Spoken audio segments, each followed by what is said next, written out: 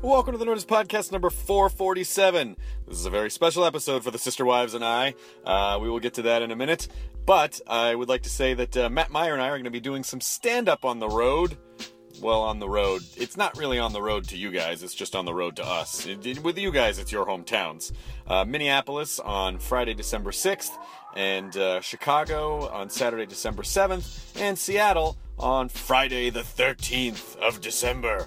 Go to Nerdist.com/calendar to get info on that. We're at Mill City Nights in Minneapolis, Vic Theater in Chicago, and Showbox in Seattle. So there you go. There's that. This episode was brought to you by NatureBox. We'd like to welcome our new sponsor, NatureBox. They will deliver healthy snacks right to your door and essentially into your mouth, into your waiting mouth. They could technically deliver delicious, healthy snacks. It's a subscription service, and it offers you the ability to discover, enjoy healthy snacks on a monthly basis. All of us right now on the podcast are in a fitness training program. We're not afraid. We're not afraid of you, fitness. And one of the things that's helpful is if you have kind of healthy snacks to eat throughout the day, so you don't gorge yourself in one giant meal. And NatureBox is a perfect solution for something like this.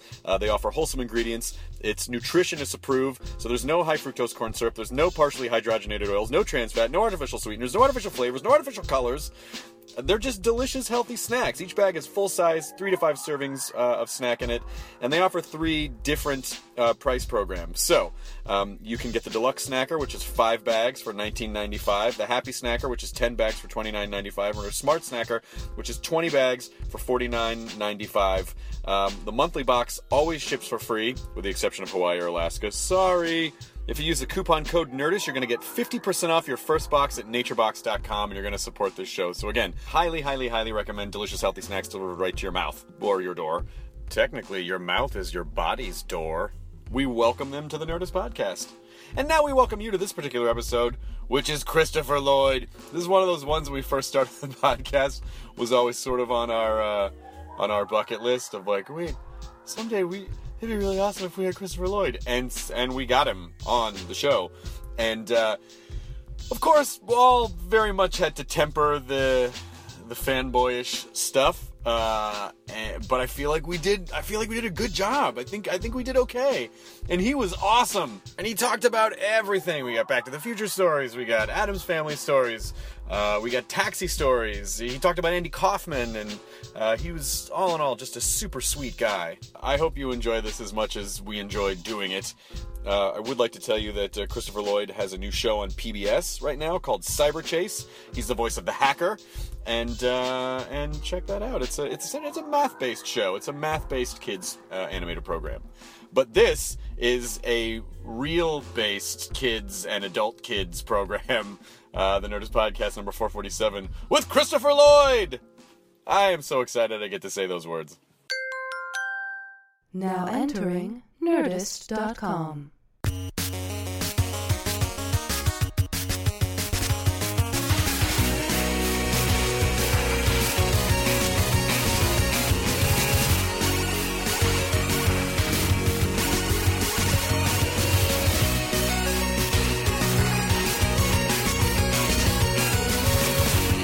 Having a Mel Blanc conversation right now. Uh-huh. Did you ever work with Mel Blanc? No. Did you know him? No. Oh, then this isn't going to go very well. Right, his voiceovers, right? Yeah. So many cartoons. Yeah. Warner Brothers cartoons. Yeah, all the Warner Brothers stuff, and he essentially just revolutionized that whole industry. But we are here to talk about you. We've already started. Well, is that okay? I never talk about myself. Ever? Do you not like to talk about yourself? I'm not that kind of guy. What do you want to talk about? Me? He doesn't talk about himself, only him. Maybe we could do the thing where we pressure you and you're like, I don't want to. Oh, No. Okay. Oh, here's your cappuccino. We'll get your cappuccino here, and then we'll start gabbing. Did they have caramel? Yes. Wow. Incredible. It's a good little cafe down there. I wanted one so much, I didn't. I figured that's no way. That'll loosen your tongue. Me juice. Good. How is it? Good. Okay, It's good. It's good. Good. Well, welcome. It's nice to see you. Super Thank honored you. to have you on the show. All right. I know we're going to talk about Cyber Chase. We're going to talk about Cyber Chase on PBS, which is a show you do. But, there's a lot of things that, Have come up. that are going to come up in the process that I'm sure always do. There's so many different things. We could devote an episode to each project and just talk about that if you were willing to. But so this is the beginning of the 12-part Christopher Lloyd series. You're going to come back every day for 12 days, right? Okay. No, we should all do it all at once. We're at day 3 of the Christopher Lloyd. Our voices are gone. We haven't let him go. We had to tape him to the chair, but I think he's finally loosening up a little bit. I think I saw you at a Wizard World or something, a convention. You were doing signings at a convention a couple of years ago. Oh, probably. Yeah. Do you do a lot of the convention circuit? I do some of them. Yeah. Yeah. I do 2, 3 a year. They're just signing. Yeah. Comcons or something. Yeah. Yeah. Are you used to? You must be used to, after all these decades of people freaking out when they come face to face. Some do. Some do. Happens. Yeah. It's just kind of a shock because people have seen people on the, they like to look out on the screen without any real expectation they're ever going to meet them or that they actually exist, and then suddenly they're there and they're like kind of blown away. Did you ever have that about anyone? Yeah. More than once. I can only think of 2 instances at the moment. I was sitting on a stoop in New York that went down a couple of steps, 2 or 3 steps into a Japanese restaurant, and it was sunny, and I was like 54th Street or something. And I was sitting there, and then like 2 or 3 people came over, and I was aware there was like a huge shadow coming from one person. I looked up, and it was Orson Welles. Whoa. Fuck. I just couldn't believe it. And they went into the restaurant, and I couldn't resist. I went in and sat at the sushi bar.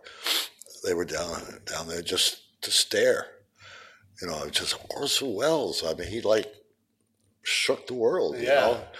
So. What stage of your career were you at that point? Would he have recognized you? No, I hadn't done anything on film. I was just in New York, doing theater. Did you talk to him? No. What year was this? It was in the 60s. Yeah.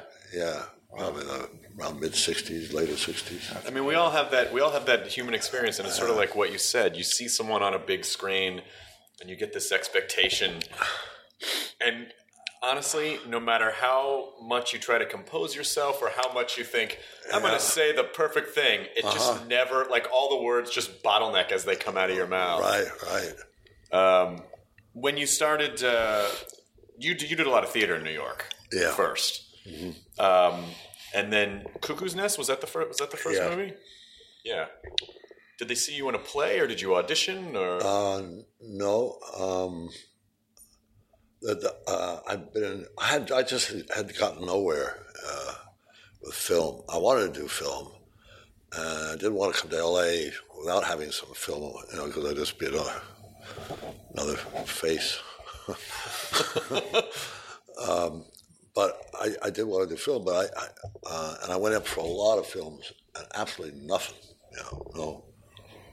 no response, no callbacks, all that. So I figured, some actors don't make the transition somehow from the stage to screen. So I figured I may be one of those. And then they came to town, Saul's aunts, Michael Douglas and Milos Forman, to see people in New York. And over the years, was familiar with a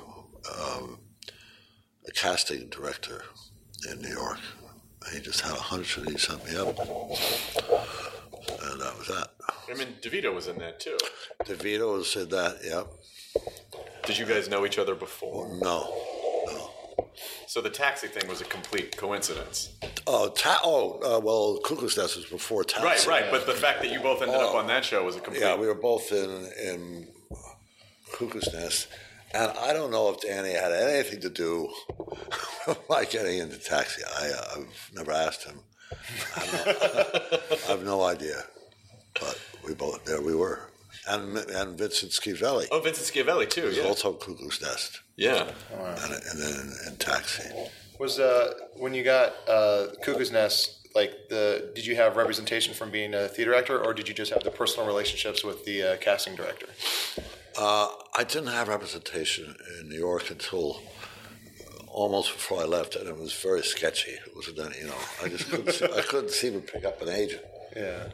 And I sent I did a lot of workshops off Broadway continually. Sometimes I was doing 2 or 3 at a time. And for every one, I'd send out pictures, updated resume to every agent listed. I had the thing with all that. Nothing. Huh. Absolutely nothing. And then, but I started getting work in theater, so... No, I really wasn't signed. When I came out to LA, which kind of I got a letter from an agent here. Well, after Cuckoo's Nest came out, because I went back to New York after we shot Cuckoo's Nest. Yeah. Say that if I ever came to town here, he'd like to see me, have lunch. He didn't make an offer or anything like that. It was casual. So that was 1976. So I came out, we had lunch. And I've been signed with him ever since. Oh, no same way. Guy. Must have been a good lunch. Yeah.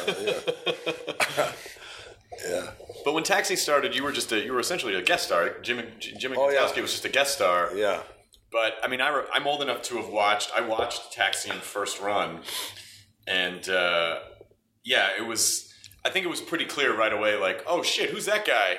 And then season 2, you were just a regular. You were regular on the show. Was it really just going to be like an episode? As far as I know, I don't know what they may have had mine, but that's all I expected. And then after we shot it, it seemed like something was in the air. Yeah.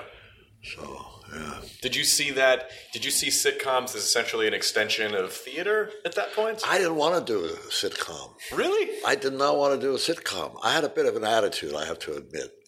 Being a New York theater actor. Yeah. And in that time, I don't think it matters anymore, but back then, if you were a theater actor and you went to Hollywood, you were fucking selling your soul. It really, I mean, when I first came out here, there was an actor, a friend of mine, who hated Hollywood, anything California. He was like a total New York person and theater, but he'd come out here for 6 months to make enough money to do theater work back in New York for the rest of the year, and he hated it. And he'd get into hot arguments and nearly fist fights because he'd attack me. Because I would go out with him and we'd go to parties with New York people who are out here, New York people, and if he heard somebody start praising L.A., that was it. And he was very, very bright, educated, and articulate, and vehement. He just like lit into him, And it would get hot, this dichotomy of New Yorkers, So I wasn't about to, and that was the ultimate sellout, sitcoms. Yeah. What's so funny is I feel like there is a little bit of it, and I think it's cooled off some, but I still sense this rivalry between New York and LA, which I think is more on the New York side than the LA side. Probably. And you hear people. LA never had a soul in the first place. They didn't have a soul, so they don't. Sorry. Well, my theory about it is that I feel like a lot of cities have rivalries with LA, and LA is sort of like that clueless valley girl that it's just thinking about itself, so it has no idea that there are rivalries with other people because it's looking in the mirror and going, oh, am I fat? That's all. We're too preoccupied enjoying the weather. That's true. It's kind of nice. But what I find is that the same people that do shit on LA are always like, yeah, but I'm going to go out there for pilot season. You're like, oh, you know, you're still coming out here. Right. You can't hate it that much, you know. Well, they probably hate it because they feel they have to be out here. To like your friend, like he probably resented it to do what he wanted to do. He had to come out here to make money. Yeah. And that probably just added to just like, it's like, I have to be here. Ugh, the worst. Well, you also have to keep in mind that in the 70s, too, it was really... That was sort of the television revolution of really kind of more realistic, grounded shows like the Norman Lear and James Brooks, like all those shows. Those didn't exist before that, so sitcoms were very much like everything's a perfect silly world, you know. Yeah. So it really wasn't until like the All in the Families and the Taxis of the world that sitcoms actually became like a real art form. That's right. So when you and Taxi, by the way. I think of Taxi as running as long as Cheers, but it was only on for like five seasons. 5 seasons. And 2 different networks, right? And 2 different networks, yeah. It was dropped from the first network. I forget. I think it was ABC, and then it went to NBC. Yeah, it was dropped from ABC. And one thing, that they hadn't done 100 shows yet, so they weren't eligible for syndication. So, what I heard, what apparently that HBO offered to do 12 one-hour shows with no censorship, something like that, and it had to be unanimous consent from the cast and all. And I don't know if it ever came up to a vote, but then NBC stepped in. Oh, weird. Oh wow, that would have been and picked it up. It's kind of weird to hear HBO doing that back in the 70s, which is effectively what they ended up doing. That's what they do now. Yeah. But that at the time, incredible though. Like I imagine it would have got a lot darker. Maybe, but I don't know. Yeah, it could have been fun. It was intriguing. I don't know if America would have been ready for that yet. Do you think they still would have kept it? Would they have still kept it in the multicam format? Do you think? I think that was the idea. Yeah, I'm not sure. Just wow. We were all, when NBC picked it up. That's the right network, right? NBC picked it up. We were all invited on the Saturday night show, the whole cast, and in the show they had a set that somehow was like a projection of was it CBS that had Taxi initially? Oh, was it CBS? I said ABC. It might have been CBS. Or ABC. Yeah. Or may say ABC. They had a projection up on like a screen of the ABC building on 6th Avenue. And then they had a little, one of those boxes with a thing that you plunge. and Danny DeVito came on stage and the projection fell apart. Kind of fun. Was it a fun show to do? Do you think of it fondly, or was Taxi? it? Yeah, I thought it was amazing. I mean, the cast was amazing. Great writers. The whole spirit of the thing with Brooks and Ed Weinberger. I mean, it was great. And Sam Simon. Great. I was so amazed when I was and who? Sam Simon. Sam Simon, yeah. And watching rehearsals initially, I thought, fuck, in New York they're talking about ensembles and how to create an ensemble, and an ensemble was the peak of the art form and all that. These guys were doing it, Judd Hirsch and Danny and Tony Danza, Mary Lou. Jesus. Andy Kaufman was it? Andy Kaufman and Bob, unfortunately, passed away not too long ago. Oh, Jeff Conaway. Jeff Conaway, and there was just a great group. Yeah. Did you sense at the time did you start to warm up to television a little bit after a season or two and go, it's not so bad. It's not so bad. Definitely. I mean, and a lot of them were New York people. I have a terrible time with names, which are embarrassing. The director. Oh, James Brooks? James Brooks. I mean, he's had a New York theater background with his dad, and Danny was from New York, Joe was from New York. It really was theater. I mean, like it was essentially, you guys almost never left Yeah. That you never left that taxi stand. I mean, you almost never left that garage.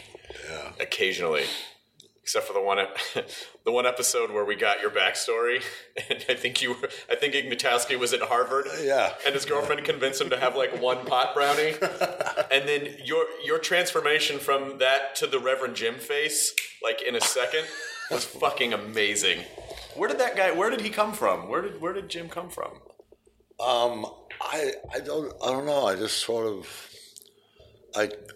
when I was going up to meet the guys, I had a friend who lived in Laurel Canyon who was cleaning out the bushes around his house and found that jacket with a peace sign, faded, beat up jacket. I had faded, beat up jeans, an ex-father-in-law's sneakers, which were all worn out. I just put it all on. But it was funny because we'd have hiatuses or breaks, and sometimes I'd come back and I couldn't get Jim Ignatowski back. Really? You know, I'd be like kind of finding it, you know? Yeah. And I guess it would always get there eventually. But I realized that the thing that popped me back into it was thinking about my older brother. I had a brother who was 22 years that he's passed away, but he never smoked, drank, nothing, straight. But he had always a look on his face, kind of, and everything would click in.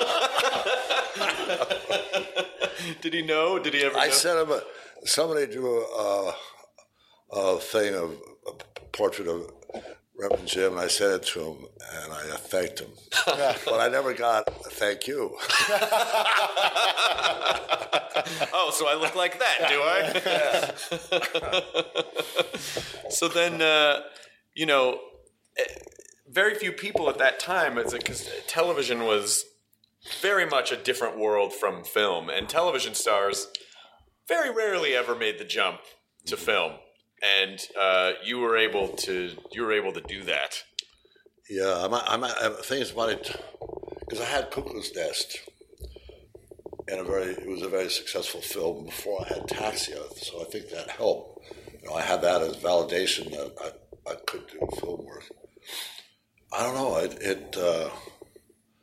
I was kind of surprised about the amount of film work I was getting, and sometimes I was bewildered about what they saw in me that they asked me to do the parts I did. You know, it was just like, still puzzles me a little bit. Well, I think if you're the main lead on a show and you're like the lead guy, I think film kind of goes, oh, well, do we just make? I don't think they have an imagination in terms of what to do with that. But Jim was such a strong character that I think it's sort of. I think they realized pretty quickly that they could put you into something and you could disappear into. I mean, like seeing you in fucking Star Trek 3, and then at first going, that looks familiar, and then hearing your voice and go, I think that's Christopher Lloyd. Like, how did you? I never understood how that, because that was like offered outright. I didn't audition for it, I don't think. But I thought, where did this come from? What do they see that I don't know about or something? You know, I guess I need to know myself better. Maybe I get more work. But yeah, that happened a few times. As you continued on, like after Taxi, did you find that as people who loved Taxi grew up and into positions where they were making stuff or making the decisions to cast stuff, like did you find that fans of yours were starting to hire you for stuff? No. No, not that I could. Well, in a certain sense, maybe eventually, but I think at the time they weren't. Maybe they were fans. I didn't know it, but they weren't people I knew personally. They just sort of came up. The whole Star Trek thing is kind of funny to me because essentially you had pretty much no interaction with anyone else because you were just basically on the bridge of the Klingon war, the entire movie pretty much. So they really probably I assume they just kind of shot you off by yourself and then shot the rest of the movie with Shatner and everyone else. Yeah, I wasn't in except the fight with Shatner at the end, and that was about it. Were you a Star Trek fan before then? No. I wasn't anti-Star Trek. Well, I just had never gotten into it. Yeah. Are you? What's your kind of work ethic? I mean, do you go out looking for stuff, or do you? What's your do you? I don't know. I pretty much depended on the kindness of strangers, so to speak. For people to call up. When I was in New York, I don't know. I've never walked into an office and had the feeling that the people sitting around there are impressed. I walk in, okay, they talk to me, whatever, and I walk out, and I've never felt that I electrified the place. But I feel like that's how the audition process is. I feel like when you feel, I think I killed it, then you leave and they're like, we're going in another direction. Auditions sometimes I would know whether it really worked or not. I may not have been what they were looking for, but I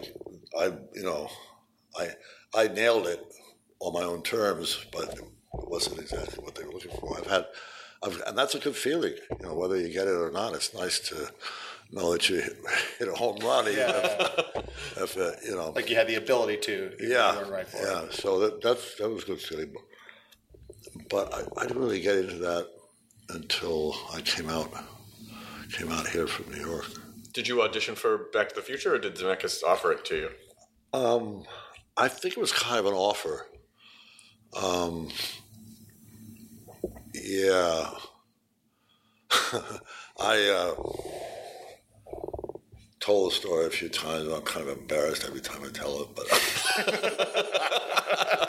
well, I was doing a film in Mexico, like in Mexico City or various areas, and Bob Gersh, my agent, of some time, he sent me the script for Back to the Future to take a look at and read it, and then come back and meet Bob Zemeckis. I didn't know anything about Bob Zemeckis, never heard of him. And at the same time, I got an offer to go back east to do a play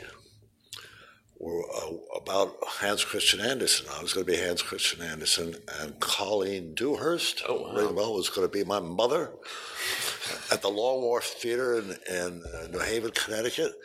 And I was skeptical about having come out to LA, and I'm thinking, I thought in my mind, I got to go back to my roots. I got to go back where essentially I belong, and I was beginning to work a lot in New York, working a lot in the theater, and I have feelings like I came out, because when I first came out here, Taxi didn't come up right away. I think I went for about 8 months, zilch, and everything, and I thought, fuck, I got things rolling in New York, I come out here, I've lost momentum there, nothing's happening here and all that, so I had some, so this play came up, and I thought, that's what I got to do. That's what I got to do. I got the script, and I had a girlfriend with me at the time, and I took the script, and I put it in the trash can. I just, like that. And she'd always heard me say it, because I was pretty zealous about getting work, that I never leave a stone unturned. If there was anything vaguely possible in among the characters in a play or script, I'd go check it out. I didn't care whether I lived on 107th Street and Riverside. I go all the way down to the Bowery for a rainy day, and stand in line and see what happens. And she said, that's your mantra. And I thought, she's right. So I picked it up, I looked at it, I went back, came back here, I sat down with Zemeckis, and that was it. I mean, I really, really liked him.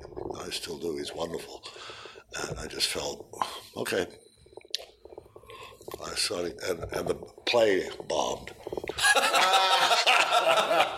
So in an alternate universe, you're like, God damn it! Why did I take that play? Did you know? I mean, when you were actually, because you started. There were the Eric Stoltz months, Oh, yeah. and then stopped, and then did it feel like, oh, this film's never going to get made, or it's too complicated, or people aren't going to get it? No, I mean Eric Stoltz. He's a wonderful actor, and I had no idea. That was happening. We were 6 weeks shooting, and then one night, like 1 in the morning on a rainy night of the City of Industry, that parking lot there, and we have our 1 o'clock lunch or dinner, whatever you call it, and then we were told all to come to a certain area of the parking lot, and there was going to be a meeting, and they announced it. And Spielberg was there, and they announced it. And I had no idea. I had no premonition that it was going to happen. And it was very sad because he wasn't being fired because he was a bad actor or he didn't do it well. He was wonderful. But they wanted somebody with a kind of lightness, a comic flair. And they felt that they had to do that the film demanded it. So in came Michael. And I thought, fuck. I spent 6 weeks sweating it with every single take, wondering whether I was cutting it, whether I was really, and I thought, I'll never be able to sum that up again. I was thinking, they didn't have to cut, they didn't have to, there was some stuff they could use, but it worked out fine. Wow. Yeah, and Michael's energy and personality, the chemistry we always had from the get-go great chemistry. I mean, it was not something that we had to work for, but it was very sad for Eric Stoltz. Yeah, I mean, I've seen clips of that stuff, and it's he is playing it darker. He seems to be kind of more serious. He was a little more serious. Yeah, it's such a weird, and it's like Michael J. Fox is great at that, and it seems like you guys have that rapport as well, but. Yeah. It's just insane. That's the way it worked out. Well, especially, it's interesting because a movie like that and a character like Doc could potentially be a really, really big character. Like, how do you know? I mean, at the time you're shooting that, are you going, is this too much? Is this not enough? Or what is did it just kind of feel like it all made sense? Yeah, I kind of felt where the energy was with him, so... and he had his ups and downs, shit, he had a very poignant moments in his relationship with Clara. Yeah. And he had a little despair there. And blowing up the whole space-time continuum. Yep. Pretty serious.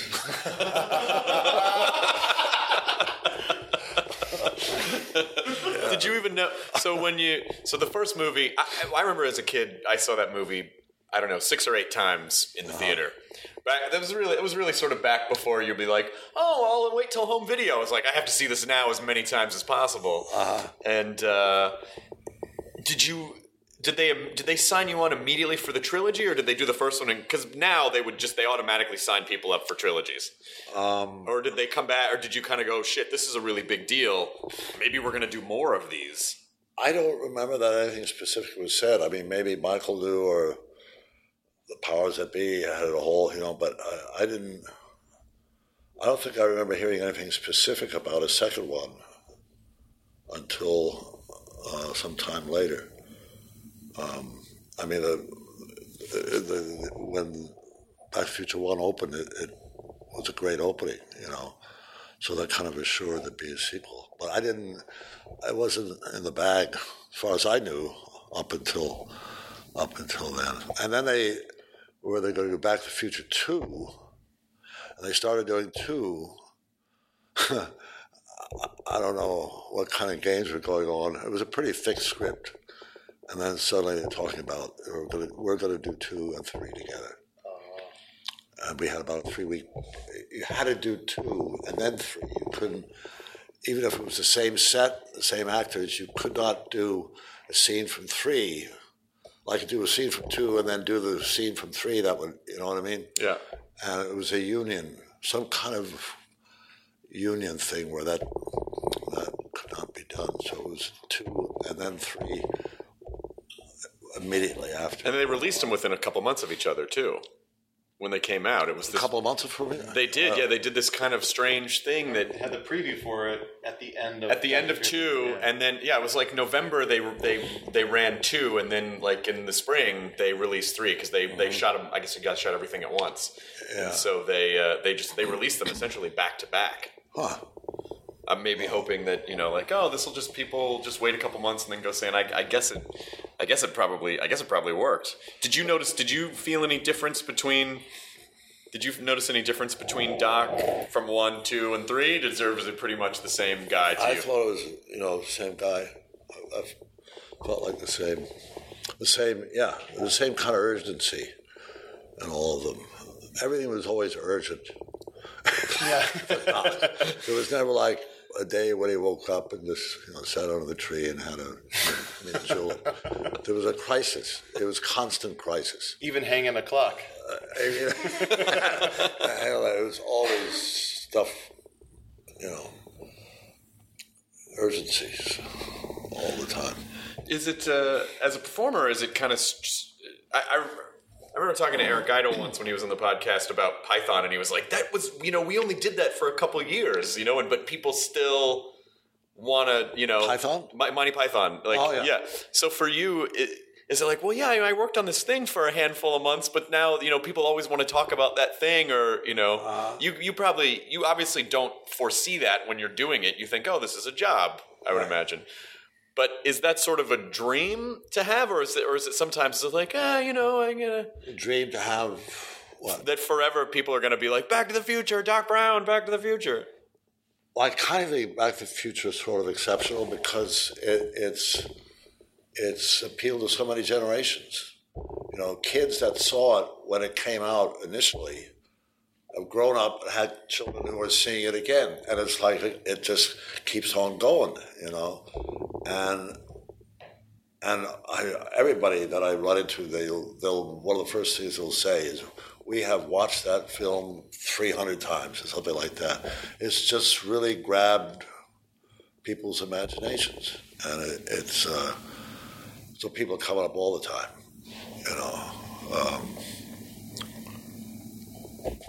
generations of them, You've managed to work on several movies that all hold up.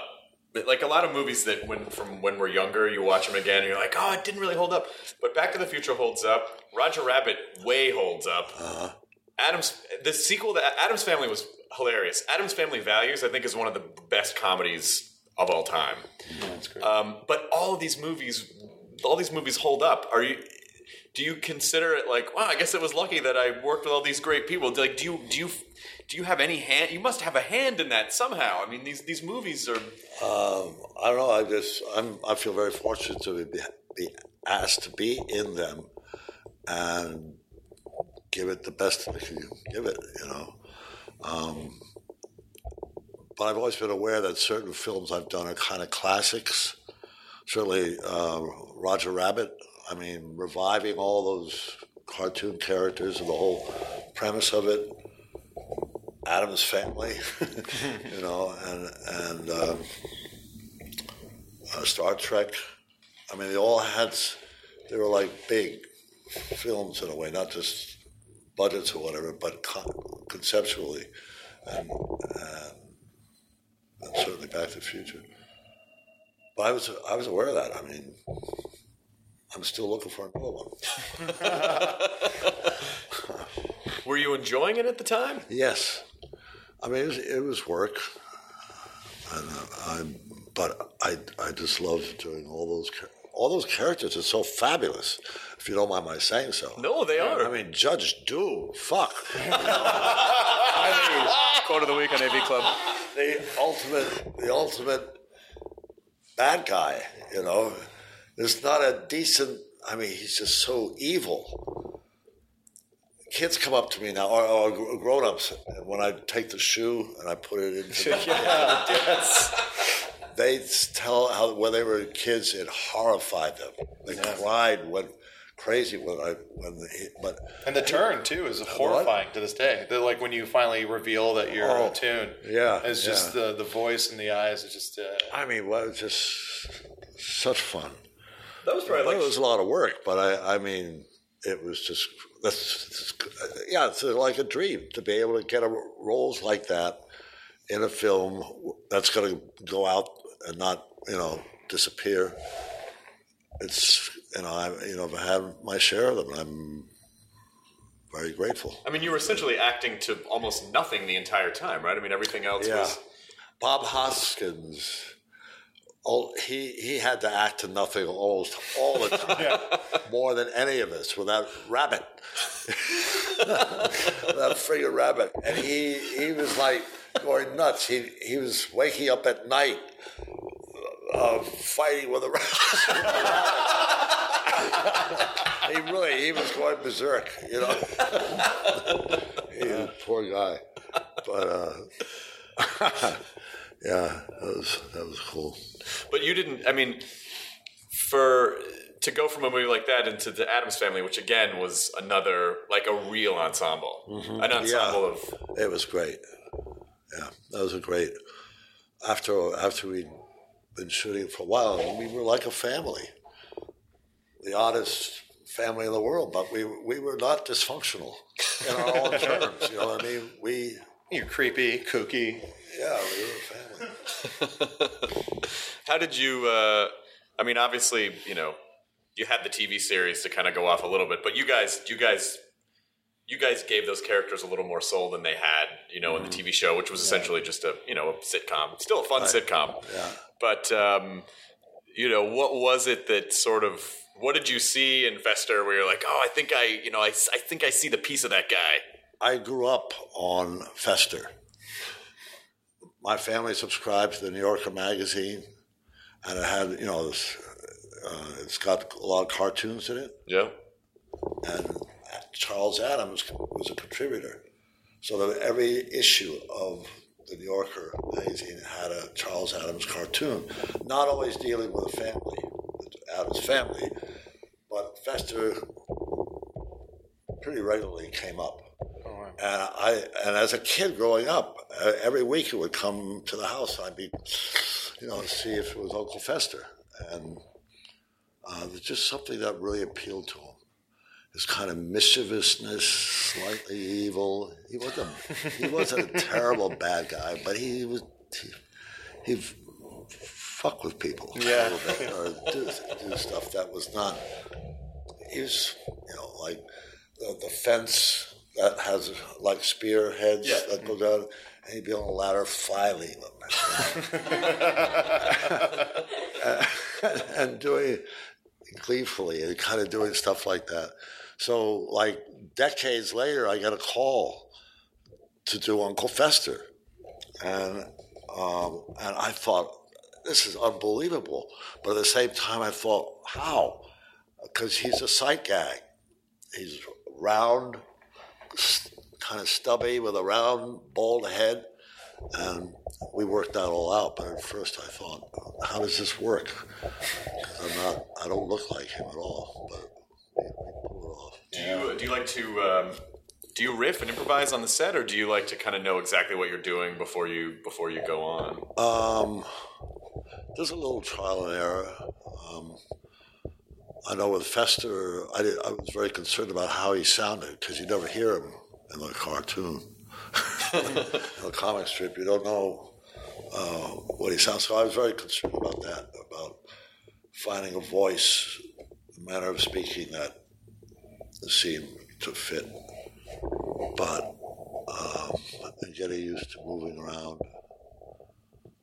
A lot of the characters, do they start with voice for you? Because when I think of Reverend Jim, and I think of Fester, and I think of Doc, and I think of the Klingon general, like all of them, a lot of the power of the character really comes from the different subtle ways that you affect your voice.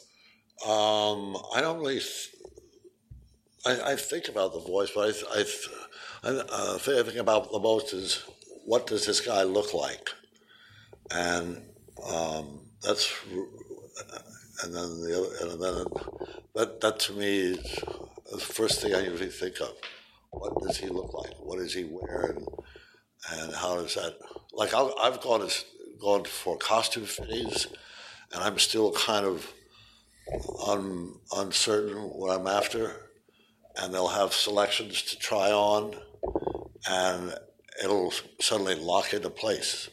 I put something on or whatever, and it just gives a feeling that that's it. But I don't think of voice. I think of a voice or what kind of, but it's not the first thing I think of. That sounds like theater background. Just the costuming department and we have to visually build the character first, and then the character can come out of. Right. The character just lives based on what you're seeing in the mirror. Did you have a good barometer for, or did you even care about whether a movie was gonna be huge or not? Like, was there one where you go, "Oh, this movie's gonna be huge," and then it didn't pan out as big as the other ones, or do you not think about that stuff? I've never been that secure. I guess, to it. I mean, I didn't. Things seem to be rolling along pretty well with Back to the Future 1. They just kind of sense that people aren't beginning to go crazy because they think they have a. But I don't know. I don't think too much about that. But I mean, I've done a lot of independent films that I don't think are ever going to be heard of again once we wrapped them. But there are two or three that I feel might have a shot at having a real run. They're not there yet. They're still in post production. But I can kind of try to gauge it. Yeah. Or guess it. I remember Back to the Future before Back to the Future 1. What's his name? Huey Lewis. Yeah, Huey Lewis. Yeah. And we had a night when we all went up somewhere in California, up around San Francisco somewhere, in a studio to tape or whatever, a soundtrack or whatever, and it was like an all-night thing, playing his band, playing the music. And I remember he kind of sidled over to, some of the cast, Michael and myself, and saying that. And he kind of just sort of sauntered over, and he says, and he just wanted to get an indication. And he said, is this going to do anything? And it was so wonderful. It was very honest. What am I working on here? And he certainly fared well. Wrote great music. Oh, he did. Yeah. He did all right. Oh yeah, and he's a nice guy too. That was sort of my generation's first taste at. Well, I guess it was around the time Ghostbusters was 84. That was 85. But the idea of a franchise really being a franchise across all platforms, it was like a huge movie, and then the soundtrack was enormous, and then and they would make music videos with scenes from the movie, and then play the songs, and it really was. I mean, those things where it's just fucking money machines at that point. Well, Ghostbusters is what prompted Huey Lewis to do the Back to the Future soundtrack. Oh, because Ray Parker Jr. essentially they used the riff for "I Want a New Drug." For "I Want a New Drug," for that movie. Yeah, so it's like they asked Huey Lewis to do a song for Ghostbusters. He said no. Then they just ripped off one of his songs and made a bunch of money. So he's like, well, then next time someone asks, fuck it, I'm just going to do it myself. Did you kind of learn to be more secure as a performer through the years, or do you still feel like the same guy going, fuck? No, I feel more secure, and I love working. I work quite a bit, again, in films that may never see the light of day, and I just feel myself getting, more experienced and better at it. So yeah, it feels good. There's always, the first take on your first day is always like kind of like, you know, I don't sleep well the night before. I've prepared whatever I've prepared, makeup, costume, the whole thing, but I don't know. Is it going to work? And, you know, is the director going to say, Chris, you know, let's talk about it. Everybody, you can go ahead. I don't know, you know, and you really don't know until you make that initial step, you know, whether it's what they're looking for or not. What's your favorite kind of movie to do? I don't know. I don't know that I have. I don't really think too much about the character I'm going to do, prefer to do, or the kind of movie it's going to be. I hope the people are great who are handling it, and it's funded well enough, that the script is good, and that I have something nice to work with. I really wanted to see. Did you see the Funny or Die Gobstopper video where you did the Willy Wonka? Oh, that was Eric Appel. Yeah, because Paul Scheer and a bunch of our friends were in that. I wanted to see that whole fucking movie. Like that, I would love it. I mean, I loved doing that guy. I loved it. It was great. Yeah. And I'm doing another one tomorrow. What are you doing? No, we'll turn these off. What are you doing? Which one are you doing tomorrow? I'm doing one tomorrow where the hoverboard has been invented. And I'm a pitchman for it. Oh, great. And I've got celebrities lined up who are demonstrating it. I'm saying, you know I'm to be in a suit and tie. And I've announced myself, I'm Christopher Lloyd. Back in the day, hoverboards were unimaginable, but here we are. Just in time for 2015. Yeah, so that's going to be fun. Do you know there's a whole kind of online meme about how there's like websites with the countdown clock to 2015. And then we're fucking almost, and yesterday was November 12th.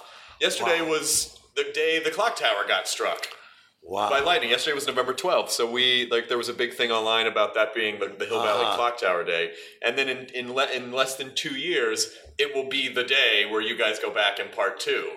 Wow. So I don't know.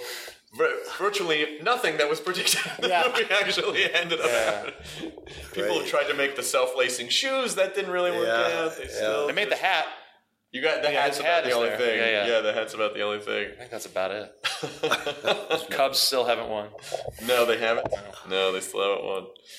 I mean, do you write? Do you want to write stuff too? No, you just want to act. Yeah, I'm not, and directing. That's a whole different sphere. Directing looks shitty to me. Like that doesn't look fun. Yeah. It does not look fun.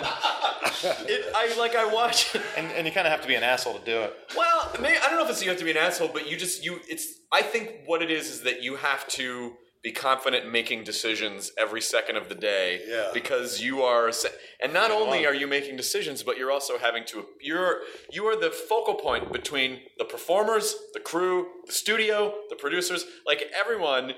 And it's all riding on your shoulders. And you have to keep all this in balance and manage to keep your vision the way that you want. Like the whole thing, it just sounds not fun at all. Like it doesn't sound like, and then there I was, and Spielberg just was running the camera, and I was behind him in the sun. Like I think those moments are so quick, but the rest of it is just all political shit that you have to deal with. You got weeks of pre-production, and then weeks of post-production. I mean, not my life. No, it's a very specific. Yeah, I think it's a very specific muscle that people. I mean, I respect people who can do it. Just to me, it just the process moves so slow, and that it just doesn't. I remember Zemeckis because he had so many questions all day, and about decisions to make. Like he said, one day he said something like he felt like he'd been pecked to death by a herd of ducks or something. Something to that effect. You know, like, tell me this. Where did this? When do I do this? Who should do that? Did Spielberg spend a lot of time on the set? Did he? No. Just to tell you Eric Stoltz was fired. Here to soften the blow, Steven Spielberg. Hey guys, I did E.T. Eric Stoltz is out. Have Oh, so delightful, that chat. fun. He brought E.T. with him. Yeah. This little E.T. comes out. Go home.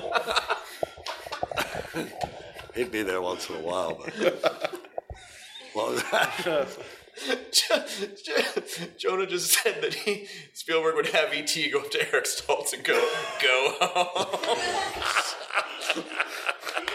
Thanks. I love this guy. That's how Spielberg should fire everyone.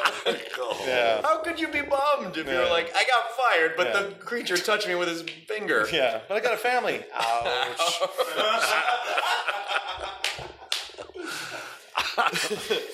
Is it?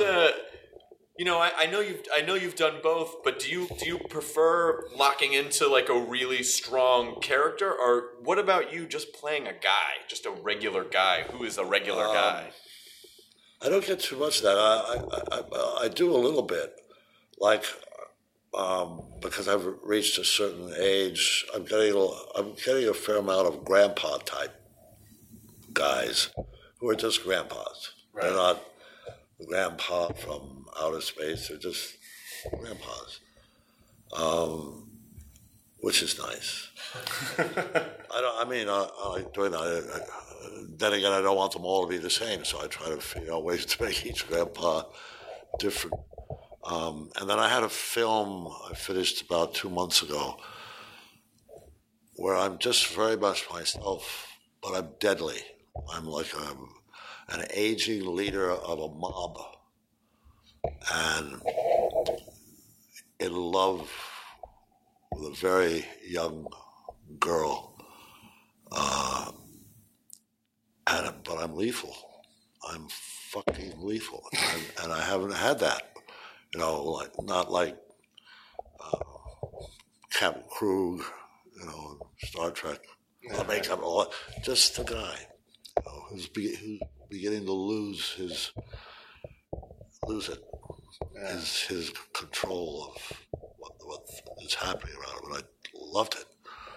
I don't know if it'll go anywhere, but it was just nice feeling, I really feel like you're an actor who a really good, like an HBO show or like an AMC show, someone would go, oh, you like what you just described, and that people would see a whole different side of you like that. Yeah. Be like, holy shit. And then really remember like, oh yeah, that's because he's a fucking great actor. That's why he doesn't like, you could play that guy and play like a really seriously dramatic. Yeah. I tended to get more parts like that in the theater, actually. Oh, really?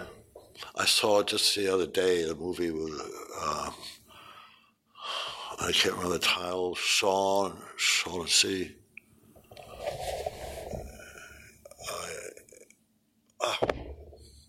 What was it about? It's about a guy who discovers he has AIDS, and he's a real addict. And the actor lost an incredible amount of weight to play the role. Is it in theaters now? Huh? It's in theaters now? Yeah. Dallas Buyers Club? Dallas Buyers Club? What's the name of the actor? Matthew McConaughey? Matthew McConaughey. Dallas Buyers Club. Yeah. Good, Yeah. Katie. Well done. Yeah. Katie, She knows her AIDS movies. Okay, good. Nice. Jonah, go home.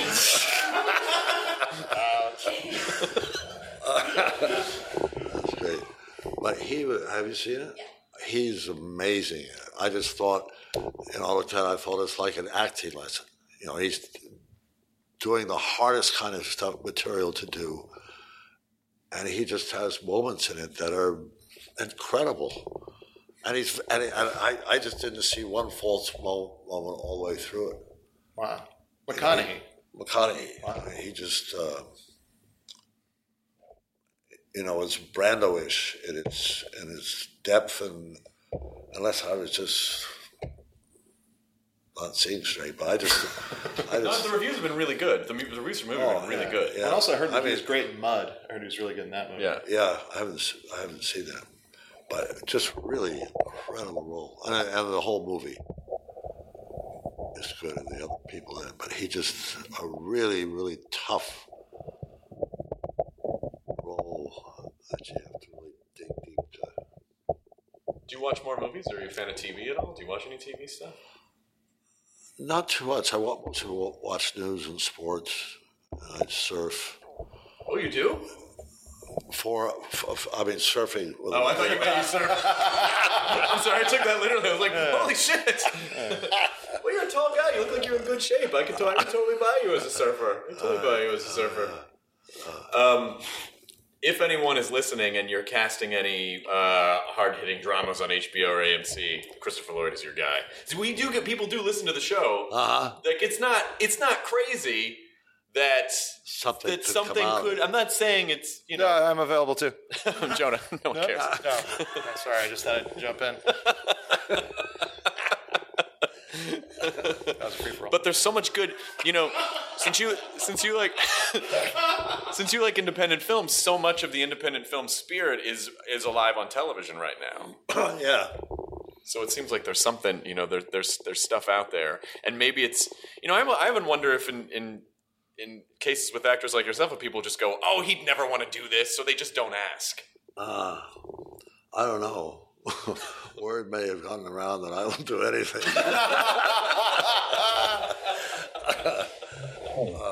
I'm gonna next week. I'm gonna do an episode on Michael J. Fox. Oh, you are? Oh, no way. Yeah. I'm really excited about that. That's fantastic. Funny thing, Eric Appel, who directed the Gobstopper thing. Eric Appel, who directed Gobstopper. Yeah. He directed a few episodes of the Michael J. Fox show. Oh, really? Yeah. I wonder if he's directing that one. I don't know. It's possible. He just wrapped up another show. That's pretty cool. Yeah. Oh, cool. Well, you guys have done. You guys have popped up together in a few things just around anniversaries of the movie. Yeah. Of the and like DVD releases and stuff like that, and that's fun. Do you have any idea? Do you know what you're doing on the show yet, or do you just agree to appear on it? Yeah, he's the new principal of the school where his kids go, who's anti-education, sort of, or he just has a different way of going about it, which is causing problems. Nice. Doesn't have the right attitude. Nice attitude, fun, but kids aren't learning anything. Oh, man. So sort of, as we're kind of winding down, kind of looking back, do you sort of feel like, is there anything that you wish you knew then, or what did you learn, or what did you, when you kind of look back at all of it, and, not that it's, there's still a lot more to do, but what do you think you've taken away from everything so far? Like, how do you feel when you think back about all the stuff you've done? I feel good. I've really gotten to do some wonderful parts and wonderful projects, and far more than I imagined when I started out. I just didn't see it. I wanted it, but I had no confidence that it was ever going to happen, because everybody does. Everybody starts out, oh boy, I hope I can do this and that. And then bit by bit, it sort of came together. And I got to do roles and express myself through them in a way that really meant a lot to me. Because that's what you're doing it for. You're trying to share your take on things, and I got roles where I've had multiple opportunities to do that. So that's fabulous. And I still do. And so I'm very, very happy about that. Is there one character that you feel like, oh, just one more time, I just want to do this guy one more time? Let me see. I don't know. I did for the stage. I did Death of a Salesman about 3 years ago, and I like to do it again. I really would, because that's such an incredible, wonderful role.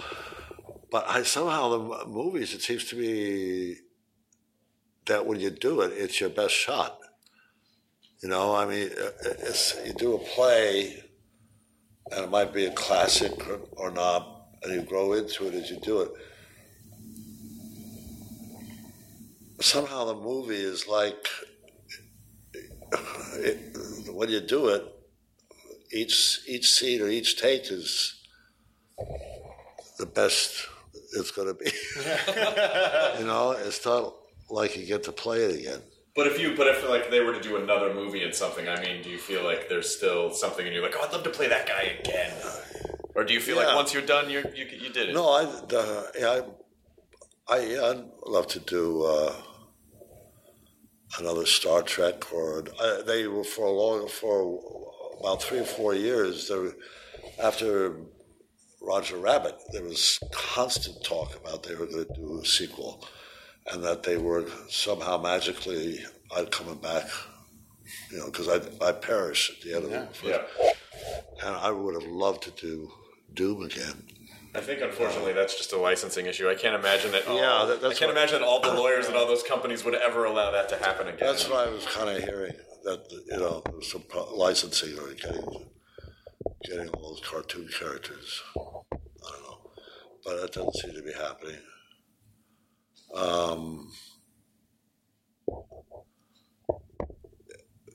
There was a lot of speculation about maybe a movie of Taxi, not now that I know of, but that would have been fun. Have you guys done a cast reunion anytime in the last, anytime recently? Well, we get together I did a play in New York a few months ago, and Danny and Tony and Mary Lou and a woman whose name Carol Kane, all came to it, and that was cool. We had a nice reunion. And then recently, it kind of happens when, I don't know if you've seen the Judd Hirsch and Danny doing the... Oh, I saw Sunshine Boys. Yeah, the posters were all over town. I haven't seen the play yet, though. Yeah. We went to see it, me and my friend, opening night, and it's wonderful. I mean, they're loving doing it, and they're just... It's fun to go see. Friends of mine produced a comedy festival, and they had... and Danny DeVito came and spoke at the comedy festival, I think with James Brooks. And they said that he was fucking hysterical, that Danny DeVito not only has amazing stories, but he has no filters. Like, he'll just say, he just tells stories about people and he doesn't give a shit. He just doesn't give a shit. But they're not mean, but just funny. He's just super, super funny. He has a great sense of humor. Yeah. Yeah. What were you guys, and I'm sorry if you hate this question or if you're sick of answering it, but what was happening the whole time that Andy Kaufman was doing all the Andy Kaufman stuff, and it was spinning, outside the show, and he was pranking the show and pranking the public, and did that feel like it was getting in the way, or were you cool with it? I mean, a lot of that I think happened before I came on the show. Right. A lot of things, but I just sort of, that's what it is. I mean, he seemed like a really nice guy. I mean, people ask me, he's crazy? And I don't think he was crazy at all. He just had his own agenda, the kind of comedy he wanted to create that he believed in, and he stuck to it. But he was serious. I mean, he'd come in and work. Sometimes he'd be out in his car meditating when he needed to be in, doing drills or something. Yeah. But he was very present. Yeah. Yeah, he clearly wasn't crazy. I mean, you can't... Everything was so calculated. Exactly. Crazy people don't have that precise amount of calculation. No, he's... the thing that I'll never forget, there was a discussion about, while we were rehearsing one day, with camera crews and all that, on the taxi set, and there was some kind of discussion that came up about levitating. And and Andy said, yeah, I could do that. Because he was into a lot of spiritual stuff. And we had a break. And he sat down on the stage floor of Taxi, got into a yogi thing, and just composed himself. And we all stood around waiting to levitate because he had the balls to sit down there and get ready to do it, to get himself into a levitation zone. And we all waited for him to levitate. and we maybe thought, well, he's never going to be able to do that, but what the fuck? He's sitting down there doing it, and we're all watching him. Something's got to happen. And eventually the production manager, whatever, said, we got to go back to work. But I'll never forget. I mean, that was Andy, you know. He wasn't being, he just, it was pretty cool. No one committed to things. Yeah. Like when that guy committed to something, there was no breaking it. It was just, what a scene, you know. Well, this has been an absolute pleasure, and I hope you had a nice time. I did. I know we made you talk about a lot of stuff you've talked about a million times, but you know we're huge fans, and you know we tried not to get too fanboy on you, but we are just thrilled that you're here. I had a delightful time, and what a surprise. I don't blame you. I should tell people that you are the voice of the hacker on Cyber Chase, which is a children's cartoon on PBS. It's like a math cartoon. It's like a cartoon about kind of like this cyber adventure team using math, and you are the villain. And problems come up in each episode that are like in the storyline, but can only be solved mathematically. And so the good characters in it have to think, how do we solve this problem? And it's something having to do with arithmetic or mathematics. So they the kids watch it, get to see how mathematics could be applied to solve everyday problems. And is that on right now? Cyber Chase on right now? No, they're sort of been in an extended hiatus for whatever reason, but it's going to start up again pretty soon. Great. Yeah. All right, so Cyber Chase, and then anyone, any HBO or AMC or IFC executives who I'm say, completely available. No, Jonah, it's not going to be you. Okay. It's not going to be you. I can be broody too. I want Christopher Lloyd on an Emmy-winning drama playing a fucked up character. If I could somehow have a hand in that, I will feel like I could check that off a bucket list of some type. And listen, in the Emmy acceptance speech, if you want to say, Chris said, I don't mean to get ahead of myself here, but when you do win that Emmy for that job that's going to come, just a nod or just like a scratch your ear and I'll know that it's me. I don't know. I've had with this agent I've got for a long time. Maybe. He gives good lunch. Yeah, no, thank you. Thank you. All right, excellent. Thanks, man. Good to see you. Yeah. And enjoy your burrito, everyone. Spectacular. Thank you so much. Oh, you're welcome. Now leaving Nerdist.com. Enjoy your burrito.